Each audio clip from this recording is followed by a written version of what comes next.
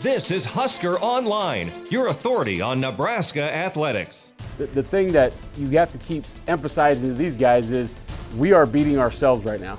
And it's not them, it's not me, it's we. We are beating ourselves.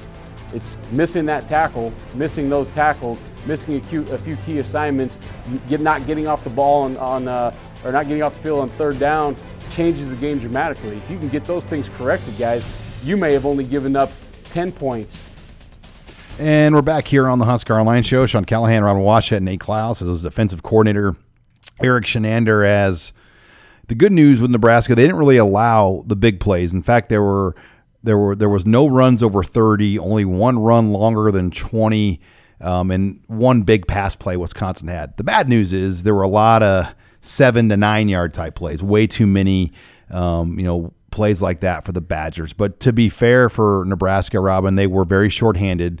You could make a case that they were missing their two most physical players on defense up front in Carlos Davis and Darian Daniels.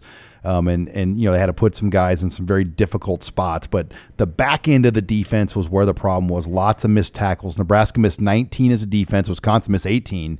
But 11 of the 19, according to Pro Football Focus, came from the secondary. And they talked about that this week. Yeah, it's crazy to think that Jonathan Taylor could run for 200 yards and 2 touchdowns, and you'd consider it a good day. But that's what it was because, for the most part, they kept Wisconsin's offense contained. But the issue was how many – you talk about Dedrick Mills breaking tackles. How many plays did Jonathan Taylor get met by a defender with what would have been a minimal gain, and he carries him for another 5 to 7 yards and turns a mediocre gain into a first down? That happened far too often. Or there was cases where defenders just took a terrible angle and flat out missed. You watch some of the highlights of Taylor's runs.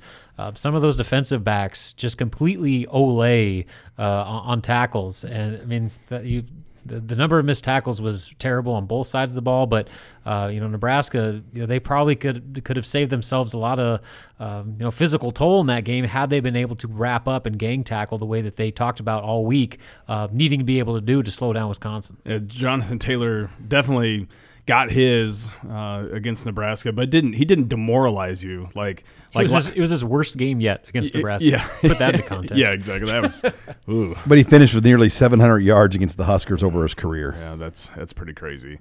But yeah, I think the missed tackles by the secondary is what really hurts you. Not just on Taylor, but also I forget who caught that touchdown pass, that long touchdown. AJ Taylor. It looked like Nebraska should have had him down 2 or 3 times, and somehow or another he was able to stay on his feet and turn that play into a touchdown when that probably should never have happened. But that's something that Nebraska's definitely going to have to clean up here over these next 2 games if they want to give themselves a chance to get to where they want to go in the bowl game. I think Cam Taylor-Britt has battled obviously his shoulder injury. Boodle has battled. They've all battled some stuff on everyone. Dismuke's been hurt basically all season, according to Eric Shenander. So I think when Dismuke and Cam Taylor-Britt are not 100% with their shoulders, they're having a hard time just finishing and tackling on the back end, which I think that's half the battle at this point. Yeah, it's hard to come in and go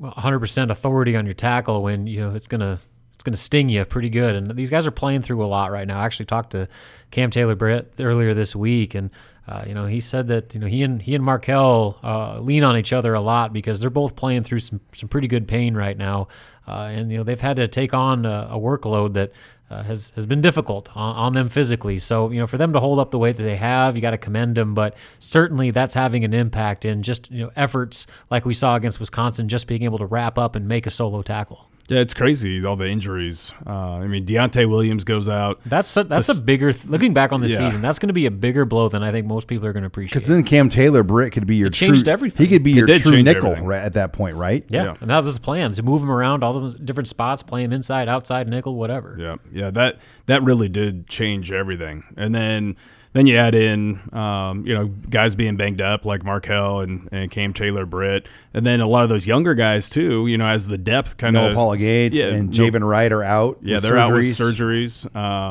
So shoot, all of a sudden you're looking at your scholarship defensive backs and you're going, man, we're pretty thin here, and then you move on to however many Eli of the other Sullivan positions. hasn't played in a long time either. Yeah, he hasn't They either. just kind of lost Makes you favor wonder. with him or what? Because he played significant snaps early in the year. Yeah, and he, I mean, when he was out there, he was doing fairly well. So, I mean, I don't know what he would have done to get in the doghouse, or I don't know if that's what you want to say, but, if what he would have done to lose favor with the staff. And it sounds like that move of putting Boodle at safety is something they're going to stick with going forward, at least for this year. I think they like Cam Taylor better on the perimeter than they do at safety, and I think they feel comfortable enough with Boodle considering where their safety depth is right now. Well, and then you look at the defensive line guys with the two guys out. I mean, we knew Darian Daniels was going to be out, but what if I told you this on Saturday, Robin, and Maryland trip? We're going to go out to Maryland. I worked practice all week with you. We get to Maryland, and I'm just going to tell you on Saturday, you know what? I'm not going to work the game. Yeah. I mean, that's kind of what happened with Carlos Davis. He practiced all week. He went through Friday night with the team at the hotel. Saturday morning, he tells the staff he's not good enough to go. And I know Frost didn't want to come out and say it like this, but there was disappointment. No one's going to lie and try to sugarcoat that. I think there was a lot of disappointment in that, and it caught everybody by surprise, and it forced them to play Finn Anderson at nose, against an All-American center, and Ty Robinson had to play some nose in that game against an All-American center. So that Carlos Davis deal was fairly significant just to drop on the staff on game day. Well, all of a sudden you're left without 2/3 of your starting defensive line. I mean, that's difficult enough to overcome against a great running team, let alone against one of the best rushing attacks in college football. So, again, that's what makes you look back. Yeah, Wisconsin put up a ton of numbers, but considering the circumstances, Nebraska answered the call pretty well. I mean, well enough for them to have a chance to win that game, which all things considered is about all you can ask for. But yeah, the Davis thing, it makes you wonder if there was more to that.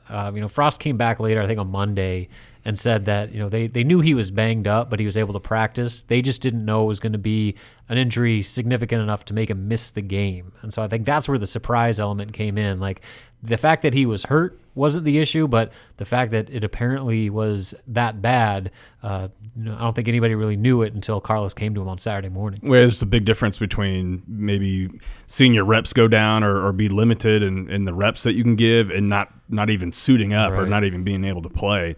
But I'll tell you what, from talking with Tony Tuioti, he was pretty impressed with the way that Finn Anderson and especially Ty Robinson were able to step up and play. And even Ben Stilley mentioned, when you got a true freshman going out there for really his first extended play against Wisconsin. Yeah, against Wisconsin, against an All-American center.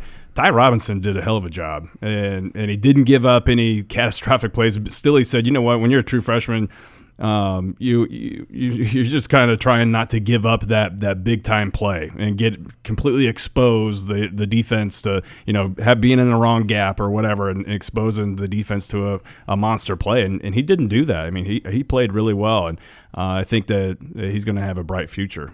You're listening here to the Husker Online show as we talk defensive storylines, and Keem Green hardly played at all, so it kind of tells you where he's at maybe with his development. He still has a ways to go, as both Ty Robinson and Finn Anderson played significantly more in this game. Yeah, it sounded like Tuioti said that the big thing with him, with Keem, is playing like he's the biggest, strongest guy on the field, because right now, I mean, he is that guy, he's just not playing like it. All right, when we come back, we're going to take your questions in the mailbag. Mike Wheeler will join us in studio next. You're listening here to the Husker Online Show.